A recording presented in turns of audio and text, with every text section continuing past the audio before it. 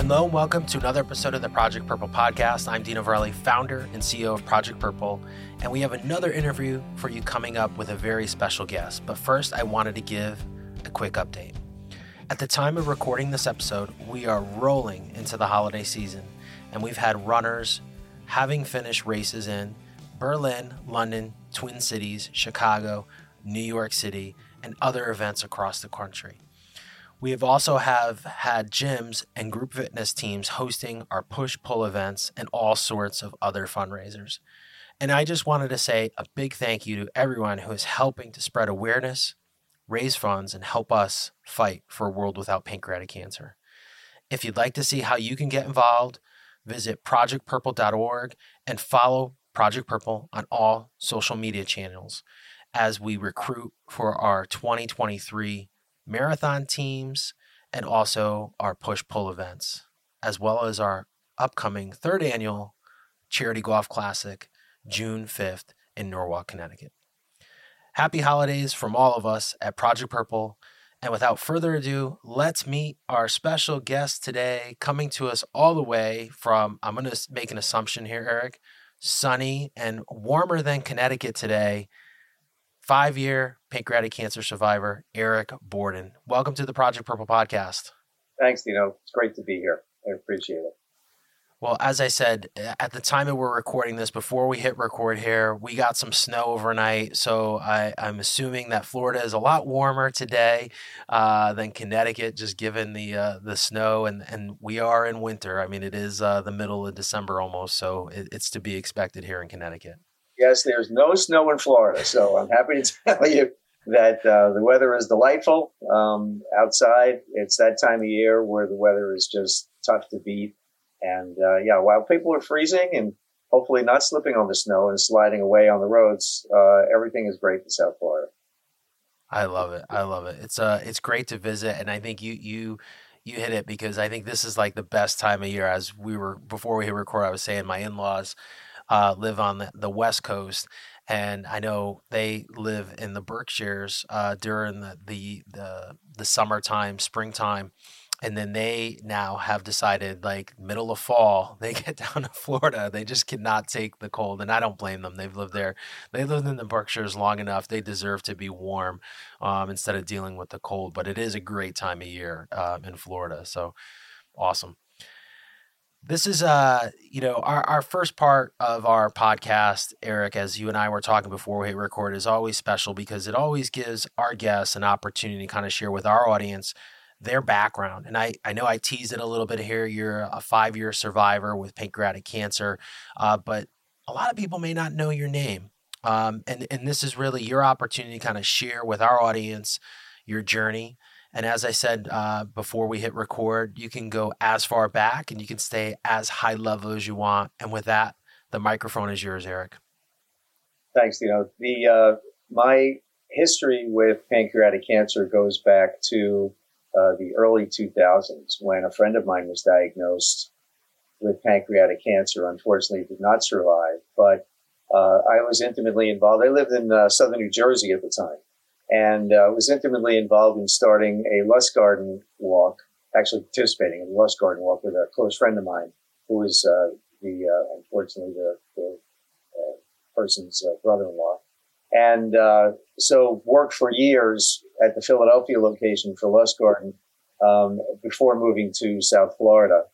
And always stayed involved and always stayed in touch with Lustgarten and the Philadelphia area walk, fundraising walk for years after that, even after I moved here.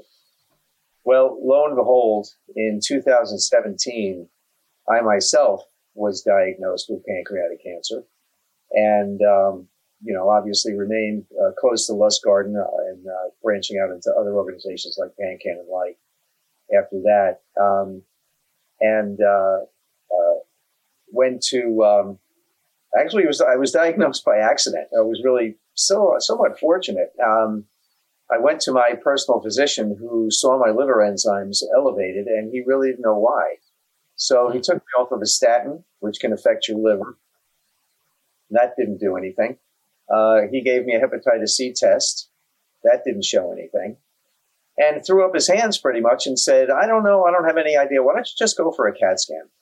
And so I did, and received a phone call saying about a little less than a week later, saying that they noticed a 0.7 centimeter lesion on my pancreas, and they suggest I come back in a year to get it checked out.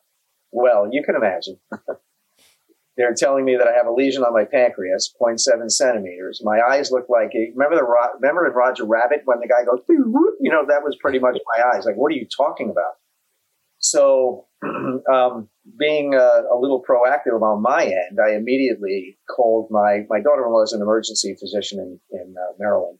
I called her and suggested I wanted to pass something by her. I said, I'm going to call my GI and get his take on this. What do you think? She said, absolutely. So I did. And my GI immediately got me into the Boca Regional Hospital, where they did an EUS and endoscopy with needle biopsy. And it was confirmed that, yes, my tumor was malignant. I went to meet with a surgeon at Boca Regional Hospital who gave me these words: go where you're comfortable. I'd love to do your surgery, but go where you're comfortable. And I did want to explore a little bit further, and I had all of the recognizable institutions that were known for pancreatic cancer, not only treatment, but also research. MD Anderson, there was Sloan, Johns Hopkins. And my first stop was at Johns Hopkins in Baltimore. I have family in Maryland. It seemed like a logical place to go. And I met with the surgical team there, Dr. Chris Wolfgang, who's no longer there. He's now at NYU. And also Dr. He. And he said this, Dr. Wolfgang said the same thing to me: go where you're comfortable. And I felt so comfortable with his knowledge, and he just made me feel so comfortable that I decided to, when my Whipple surgery was confirmed that it was possible, I decided to go with that surgical team and had Whipple surgery on August 14th. By the time I had my Whipple surgery, my lesion grew from 0.7 centimeters up to 4.3. So it was aggressive and it was moving pretty quickly. And I had my Whipple surgery robotically with Dr. He and Dr. Wolfgang as the surgeons on August 14th, 2017. After that, my oncologist, Dr. Dan LaHeyru, who I still have today, because I do go up and get checked on an annual basis at this point. Dr. LaHeyru prescribed gemcitabine, Gemzar, and also Xeloda, capecitabine as a treatment, which was pretty much a standard of treatment at that point in time for my situation, which was luckily in my case 2A, stage 2A. They did remove the tumor. It was at the head of my pancreas. They removed whatever they had to remove in the Whipple procedure. Luckily, no lymph nodes were affected, and the margins around my tumor were clear. So, nobody made any promises, and they said, you never know what the future brings, but they're going to work to try to give me the best possible outcome that they could. And lo and behold, my chemo regimen was Gemzar, gemcitabine, and capecitabine, Xeloda, which I was 3 weeks on and 1 week off. That was administered at Boca Regional Hospital because my oncologist said, a cocktail's a cocktail. You can get that done in Florida. My oncologist up at Johns Hopkins remains my primary oncologist today. I also have another at Boca Regional, and I see him on a 6-month on and off basis, but I only get scanned once a year at this point in time. I'm very fortunate. I'm a 5-year survivor. I hit the elusive mark, where it's all uphill from here. I hope, as we're working towards that. And, so it's all good, but, and I'm happy to join the ranks of 5-year survivors. So awesome. I want to back up, and there's a couple things here that I wrote down that I'm going to get to, but so go back to like when you're diagnosed, and I want to talk about that for a second. And the reason I'm going to bring this up, because signs and symptoms, right? This is where I'm going to go. Right. Prior to any of this, so we're even going to go back even prior, health-wise, healthy, no family history, nothing. Nothing. No immediate family history. I had an uncle, my mother's brother, but he, at 86 years old, was diagnosed with pancreatic cancer. Prior to that, though, nothing. Nothing whatsoever. I didn't have any symptoms. That was it. So going to my physician every 3 months for blood work because of, he always wanted to check my liver because I was on the statin. Uh-huh. That's where he kind of scratched his head because, a number of prior blood tests leading up to his questioning about my liver enzymes, it was a series of events where he just noticed the elevated liver enzymes on a standard blood test and had no idea, threw his hands up. And we hear of some people that are just diagnosed early by accident. It's just by accident. Well, how did you know? Did you have any symptoms? No, it was just by accident. I had a CAT scan for something else, and here they discovered a lesion on my pancreas. I just spoke to a woman the other day whose daughter had open heart surgery, and they were also going to check her gallbladder because she was having some additional issues with her gallbladder. And what did they find on a CAT scan for a gallbladder? They found a lesion on her pancreas. So it's the discovery by accident is out there, and many people have had that, fortunately, and hopefully survived it. But it's not for everybody, and that's why at late stage when pancreatic cancer is generally discovered, it's such a rough go for so many people. So crazy because I think, there's so many, to your point, like people do get diagnosed by accident, right? Like I've heard people get into car accidents. They do these imaging tests because, they're fearful of something, internal bleeding or, some sort of muscular issue or bones. And then we just saw this, but no symptoms, right? Like these are people that don't show any symptoms. So this leads me to my second question here. Your doctor sees something elevated, and you said they saw a lesion. If you didn't have experience with Lustgarten because your buddy there was diagnosed, and your friend, I should say, back in the 2000s, and you were involved and you're engaged. And so, right? Like, you go to whatever the group, you go to these events and, they talk about the signs and symptoms and awareness, and you do, learn a little bit. Not that you become like an expert overnight, but as you get involved with various groups, you're going to learn and you're going to become knowledgeable. Do you ever look back and think like, all right, if I never had that previous involvement, would I have gone a different direction when the doctor mentioned that? What's really interesting? The involvement with Lustgarten was fundraising.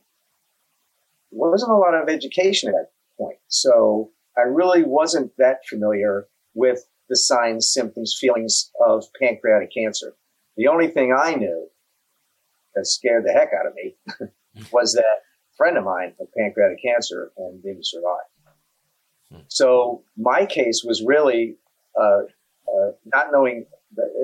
about knowing the symptoms, but it was just thinking of my friend and what happened to him and saying to myself, you're not waiting a year to tackle this because, pancreatic cancer, and even today, scares the heck out of people.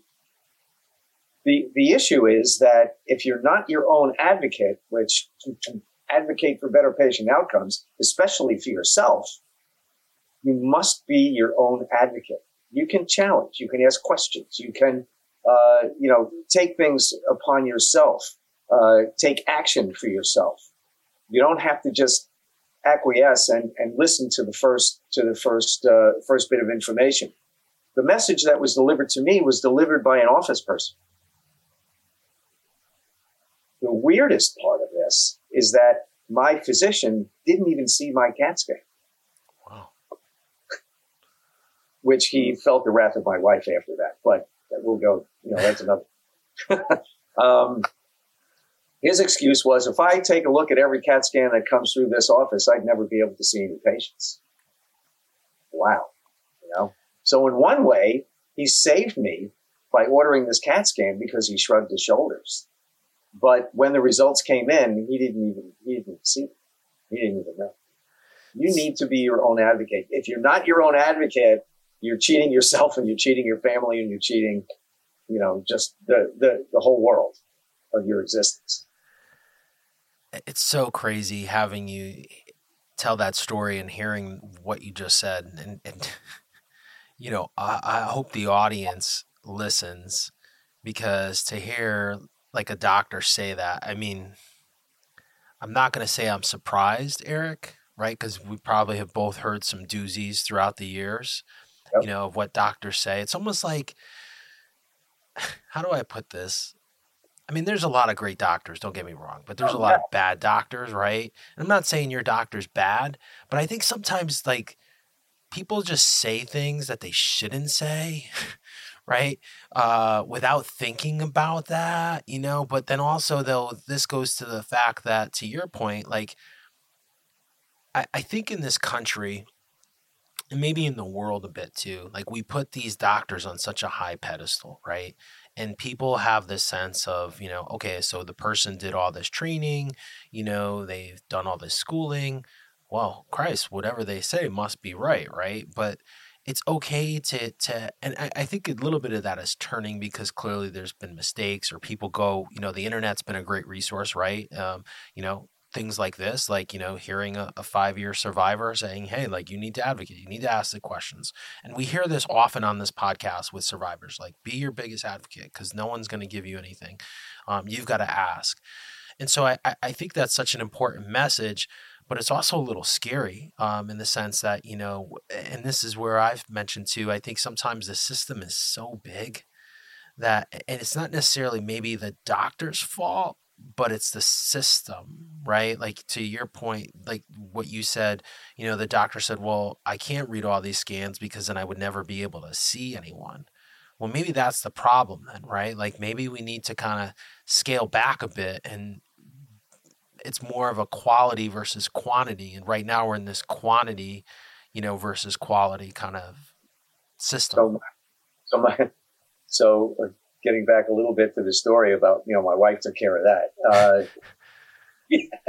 She had a conversation with him. I'll call it a conversation. She had a conversation with him after he said that to her. Actually, she said, if I see all the CAT scans, I wouldn't have time to see patients. She said, I am a teacher. She said, there's a thing called Post-it notes. When scans come in, if it's a minor situation, that gets a blue Post-it note.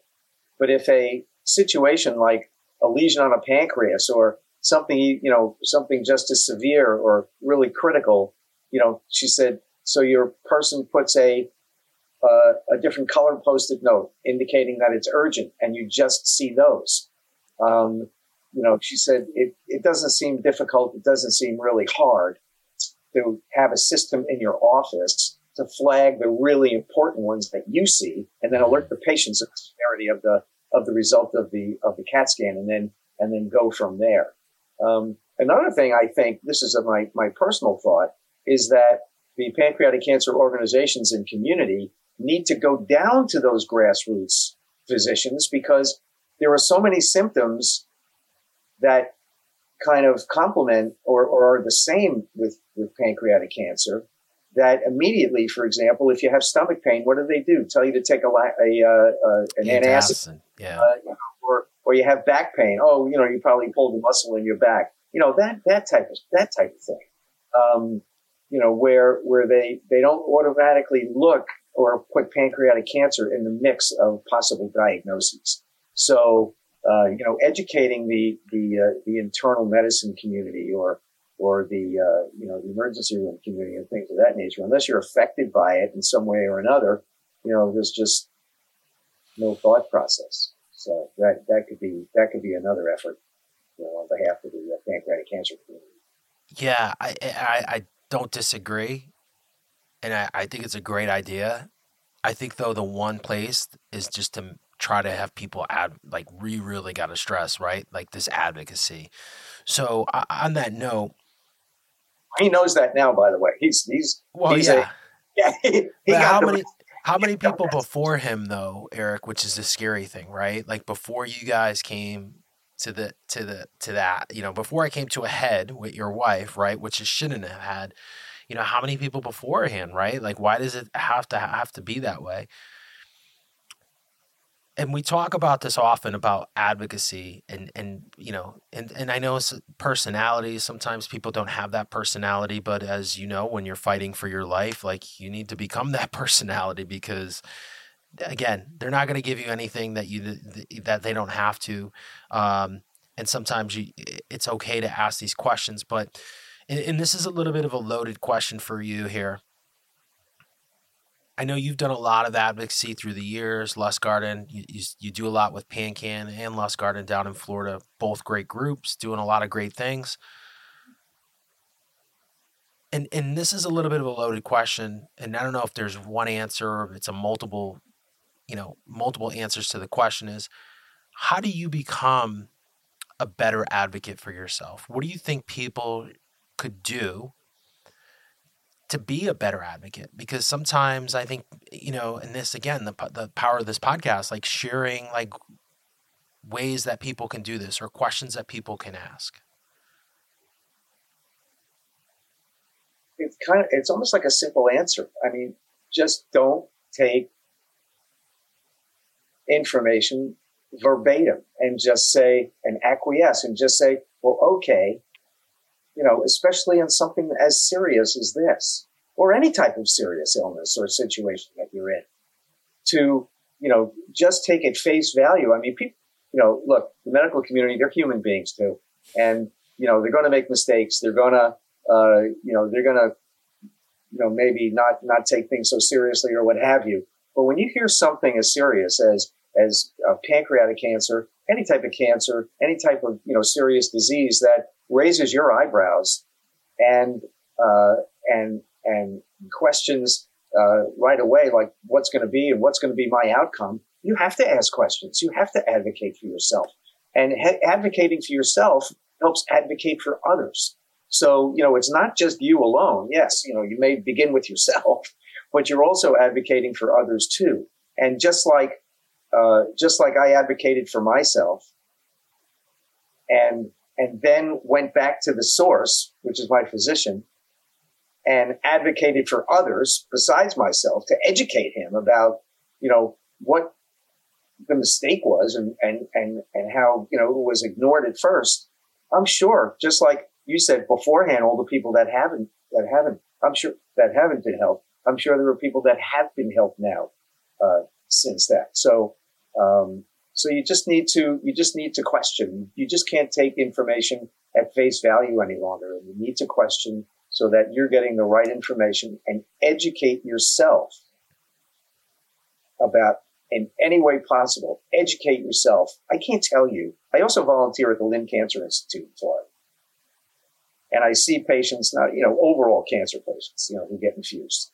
And of course, if somebody comes in with pancreatic cancer, they filter them to me. They say, Eric, can you help this person? Absolutely. I can't tell you the number of times where people have come in and I've spoken to them and they really have no idea about what their treatment's about, what their potential outcome is. All that I know is that they're scared. And when I suggest to them that they do some homework and research and ask questions and latch on to people like me, who can help them and advocate for them, oftentimes it just shocks me about how people don't educate for themselves. I know it's probably a long-winded, maybe a circular answer, but it's all about information and all about taking care of yourselves, because if you take care of yourself, you're going to help yourself and hopefully in the future help others too. It's a powerful statement, Eric, because I think, what I've experienced, I mean, no one goes in, like, if you don't need to know about pancreatic cancer, the odds are you're not looking at data at night, or you're looking at chat rooms, or, listening to podcasts. Now, I think you should. I'm biased, of course, right? But for the most part, people, like, when they're first diagnosed, that's probably the first time they've kind of even ventured into the space. I think you were blessed, right? Like you said, you were involved, but to your point, like you knew like it was bad. So you knew that, you knew the severity of it. So you took it very seriously, right?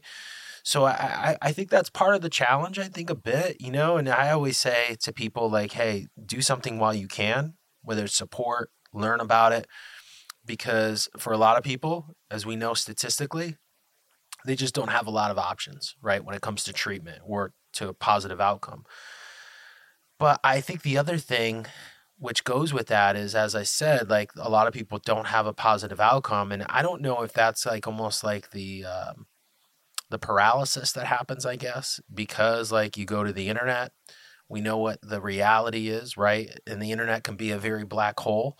But on that note, though, I think there's something important, though, in your journey here. And I wrote this down, and you said both doctors said go where you are comfortable. But also, you mentioned, you looked at the top centers, and this is something that I've been really, really vocal about. And I know of Dr. Wolfgang, he's now at NYU, but I was just having this conversation. I was in New York last week with another doctor, not at NYU and not at Hopkins, but a very well-renowned doctor. And this conversation came up, and this is where I'm going to, is like these high volume centers.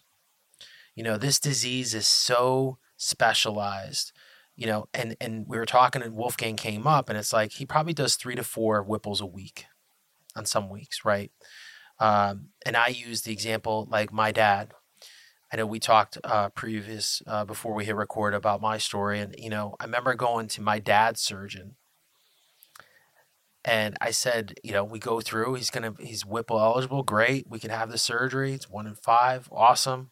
And I said to the surgeon, and the surgeon goes, "Do you have any questions?" And I said, "Yeah. How many of these do you do, in a year?" He goes, "About 12." And this was my naiveness. I go, "Oh, okay. That sounds like a pretty decent sized number, right?" Then come to find out, and he's like, "Oh, I'm having another guy. I just happen to have another guy who's in the same boat with your dad." No, he was a GI surgeon. He wasn't like a generalist, but he just didn't do a lot of Whipples. And, then come to find out, as I dive into Project Purple and you dive in and you meet doctors, they're like, yeah, they do some of them do 12, in 2 weeks, depending on their schedule, right? Like, so to do 1 a month, that's not a lot. And I think, getting to the point here, you had the expertise to go to a high volume center that does this. And I always recommend like go to a place that deals with pancreatic cancer. Like you want to see a specialist. But then also I think it's so powerful is go where you're comfortable. Where you're comfortable. And another thing I forgot to mention, Wolfgang said was stay off the internet. Yeah. He says, stay off the internet. Do yourself a favor. He says, you're going to read a lot of garbage on the internet. You can get a lot of scare tactics and all that kind of stuff. Stay off the internet. You have any questions, come to me.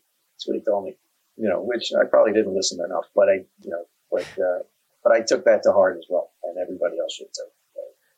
So let's just stick here for a second. When you say go, when you hear that term, go where you are comfortable, how do you define that? It's an inner feeling. It's tough to, first of all, you try to educate yourself a little bit prior to going in. You don't just walk into the office and say, I have pancreatic cancer. You know that. What do we have? I mean, it was a discussion. It was a question and answer series. It was him giving me information that the prior surgeon did not give me. He just told me about the procedure. And also, as you mentioned, he told me that he did in his career, maybe a couple of hundred Whipples, and so even though he was the one that first told me to go where I'm comfortable, once I got to Hopkins, all those factors together, made me feel comfortable. Plus the fact that there is a radiologist, Elliot Fishman, who I'm sure you're aware of. Mm-hmm. Who's one of the premier radiologists with developing AI, artificial intelligence procedures with radiology. And Dr. Wolfgang actually forwarded him my scan, my scan information. And while Elliot Fishman was on an airplane like 30,000 feet in the air, he read my scan and came back to Dr. Wolfgang and confirmed that I was probably a good candidate for the Whipple's procedure. And I was like, whoa, wow. that alone just impressed the heck out of me. And, besides all of the other things that Dr. Wolfgang was saying. So that made me feel very confident and comfortable. And plus, my wife was in the room. My daughter-in-law, who's the physician ER physician in Maryland, was in the room. And my son was in the room. And, we just all listened to the same information and concurred that this probably would be the best price for me. So all of those factors together made me feel comfortable. Powerful. I think it's so important that people are comfortable, to your point, because it kind of takes away the stress. There's stress, don't get me wrong. You're fighting for your life, but the other type of stress that doesn't need to be there. And it's so important. You're bought in, you're 100% in. So I think that is so powerful to hear that. So thank you for sharing that, Eric. I got a couple questions left here for you. And given, you've been involved since the 2000s with, Lustgarten and doing events, now naturally you're, very heavily involved with PanCan and Lustgarten down in Florida, doing everything. So you kind of have this unique position, right? You're a survivor, but then you're also kind of like the super advocate, and you see across the space for the last couple years. What do you think as a whole? And I don't want you don't have to name certain groups, but what do you think, we talked a little bit about this before we hit record too, is like, what do you think we as advocates should be doing? I would love to see a more unified effort on a national scale from almost every organization that's out there, pooling their resources and pooling their marketing and advertising dollars to spread the word across the country, across North America, to promote awareness for pancreatic cancer. Not only to the medical community but to the general populace. I don't think that enough is being done to make everybody aware of pancreatic cancer, the signs, the symptoms, the cautions, the treatment options that are available, and the like, just to make people, like I said, totally aware. So I think there could be a more unified effort with many of the majors and the smaller organizations to pool their resources to get the word out. And there are a lot of ways to do it, whether it's through technology, whether it's just on broadcast TV, whatever the case may be. Yeah, I'd agree with you there. I think there's some that goes on, but clearly not enough, right? And I take guilt, but not in a unified way. You know what I mean? Yeah. Not just with one or two, or I've seen some individual organizations, throw like a public service announcement up and things of that nature on occasion, when they have the budgets to do so. But I think if they pool their resources, they could really make a big splash. Yeah, there's definitely strength in numbers. I think some of that happens in the World Pancreatic Cancer Day, but I'm giggling here because I always say to our staff, like, every day is World Pancreatic Cancer Day, in my opinion, right? Like every month is November, like Right. I hate October and I love October. My mom's still alive because of the efforts that breast cancer has made. But for years I've always kind of like, it gets under my skin that pink was everywhere, and it has changed a bit. And I think, pink has been downsized a little bit because now there's so many causes, right? There's so many things happening every given day of the year. But back to my point, I do feel like every day is World Pancreatic Cancer Day. And I wish, you hit it right on the head. I think like part of the challenge is, the space, and, we were talking a little bit about this before we hit record.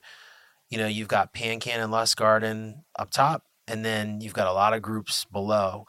And I'm not pointing blame to them, but I think there's like 52 or 58 groups in the United States. That's a lot. Yeah. But a lot of them, I think over a third, are 100% volunteer and raise under like $100,000. It's maybe 50%. It's a big number, So I agree. There's strength in numbers to what you said and more unified. But I'd love to see, and this is part of the pandemic, and I've always embraced, there's no trademark on anyone's ideas of raising awareness. It's just a matter whether it's breast cancer, like what breast cancer did, like I think we could recycle, right? And pancreatic cancer. But I'd love to see a way to like raise up the bottom, because if you raise the bottom, then that just brings the ceiling up, right? And so if there's a way that we could do that in the space, to raise those groups from, volunteer groups to, getting people dedicated, working 7 days, or not 7 days a week, because that's unrealistic, but, 5 days a week, and supporting whatever efforts they're doing locally, in their own communities. I think that would be a huge, huge improvement. So I think you're spot on. Just like how do we do that is, I think, the bigger question, with getting all the groups, unified and working. Like I said, I think every day is World Pancreatic Cancer Day, in my opinion. And the world was the Pancreatic Cancer Coalition. They may be the right people to take the lead on that. Because of all of the different groups' involvement. Yeah. You know what I mean? And like you said, the strength in numbers, and they're a large organization. So. Yes, absolutely. I am the little cog in that wheel. Well, we're all cogs in that wheel, right? We're all little cogs in that wheel, and the more that it's strength in numbers, the more people we have engaged, the more we're going to be able to get the word out. The more we're going to be able to do, the more research we'll be able to fund, and that's where we really make change. My next question for you here is, given your experience and your own personal experience and what you went through, someone listening to the podcast, hearing your story for the first time, what advice, and maybe they are getting diagnosed today or tomorrow, what advice would you give that person? What are a couple things that you would say, like, these are like must-haves or must things that you should do? Not that we require anyone to do anything, but if you had to give that person advice, what would that be? A couple of things. Educate yourself. Be your own advocate. And almost most importantly, I use a phrase all the time to people that, if you're in business or related to business or have experience in business or even, directly or indirectly, that in business, hope is not a strategy. When you're a pancreatic cancer survivor, and the day you're diagnosed, you're a survivor. When you're a pancreatic cancer survivor, hope is everything. Everything. So don't lose that feeling of hope. Keep yourself educated. Advocate for yourself and have hope, and keep that, the famous phrase, keep hope alive. Have that hope and don't lose hope throughout your whole process, because your mental health and your positive outlook and your positive attitude is so important to your care and towards your survival. And I'm here to tell you as well that I know plenty of stage 4 survivors. Plenty of them. There's one young lady down in South Florida it's a survivor for 11, 12 years. And so, all hope is not lost. Don't throw in the towel as soon as you hear that diagnosis. You keep that hope, you keep that strength within you, you advocate for yourself, educate yourself, and keep hope for that positive outcome. So awesome and so powerful. I got a second question that just popped in here. You talk a lot about hope. when you were going through, were there some strategies that you used or exercises that you did to just keep that hope alive? Yeah, I mean, nobody's perfect, right? So you go a little bit up, have your moments and things of that nature. But, from the day I was diagnosed, from the day that my diagnosis was confirmed, even prior to that, my thought process was this. Okay, I went for that biopsy. I have pancreatic cancer. I have it. And my wife was like, no, you don't. No, you don't. I said, yes, I do. She says, why are you thinking that? I said, because if the diagnosis is positive, I'm prepared. I'm prepared for it. Okay, I got a diagnosis, a positive diagnosis. What do we do about it? Let's get it on. We have a fight to fight. Let's get it on and plan that strategy. But if I don't do that, and if I think I don't have it, and I'm diagnosed with it, then I'm going to be, I'll be in shock, so to speak. I kept that positive attitude through my whole treatment process that, we're going to kick this. We're going to kick this. You keep that positive attitude and keep that feeling of hope alive.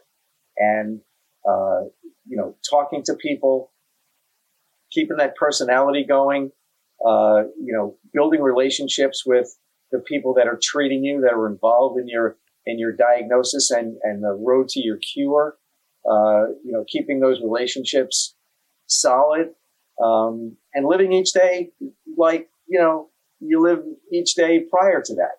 Just enjoy each day that you're here, and have that feeling of hope. It's really important. It's powerful stuff.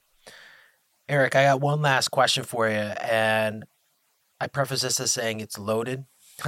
There's no right or wrong to this. This is your. All my questions are loaded. This is straight from you. What's your definition? How do you define, given your experience, what you've gone through, the term pancreatic cancer? How did I get through it? Is that your question? No, how do you define it? How do I define it? How do I define getting through pancreatic cancer? Or just the term. How do you define, someone says, hey, Eric, what's pancreatic cancer? What's your definition of that? Okay. All right, now I understand. I don't know that I've ever been asked that question. What's pancreatic cancer? I think a lot of people know of it once you say it. Pancreatic cancer is a disease. It's a cancer. You hear the word cancer, no matter what, and all of a sudden you're feeling down in the dumps. It's your pancreas controls your insulin, controls your sugar. Any organ in your body is subject to becoming cancerous or developing a cancer tumor. It's a disease of the pancreas that, can come from many, many different sources. Nobody knows exactly why. There are some theories about, if you're kind of destined to develop pancreatic cancer, but it's a disease that they're working on to become a curable disease. Make sure, and I repeat exactly what I've been saying through this whole podcast. Make sure you advocate for yourself. Make sure you educate yourself, and keep hope, because it's not. People look at me and they say, "You've had pancreatic cancer. You're a survivor of pancreatic cancer," and I tell them, "You're looking at them, and if it happened to me, it can happen to other people." So, just because you hear the term pancreatic cancer does not mean you're destined to be on death's door. Keep hope. That's your most important feeling. So powerful. Thank you for sharing that, Eric. Last thing here, if our audience listening at home, maybe there's someone in South Florida, on the East Coast, wants to connect with you. Maybe they've got someone in their family that's just been diagnosed locally or maybe even nationally. Where's the best place for our audience to reach out to connect to you? Well, I have a couple of email addresses, one for Lustgard and one for Pancreatic. But I'll give you my personal email address. It's probably the best thing to do, for everybody who's maybe not affiliated with either of those organizations. My email address is eborden, that's E-B as in boy, O-R-D-E-N, and the number 12 at gmail.com. So it's eborden12 at gmail.com. Or you could feel free to call me. I usually don't pick up phone calls that I don't recognize the telephone number, but you'll leave me a voicemail and let me know where to get back in touch with you, and I'll do that post haste. My phone number is area code 609-405-0771. So don't forget, if I don't answer, just please feel free to leave me a voicemail and I'll get back to you ASAP. Identify yourself as somebody who needs information about pancreatic cancer, please. Awesome. Eric, thank you for being a guest on the Project Purple podcast and sharing your journey with pancreatic cancer. Thank you, Dino, very much. And to all people out there who have had pancreatic cancer affect their lives in one way or another, my hearts are with you. And, we just pray for good outcomes. Hang in there. Awesome. Thank you for listening to another episode of the Project Purple podcast. If you like what you hear today or what you've watched on YouTube, feel free to follow us, share this episode, and until next time, please be safe. That's a wrap of another episode of the Project Purple podcast.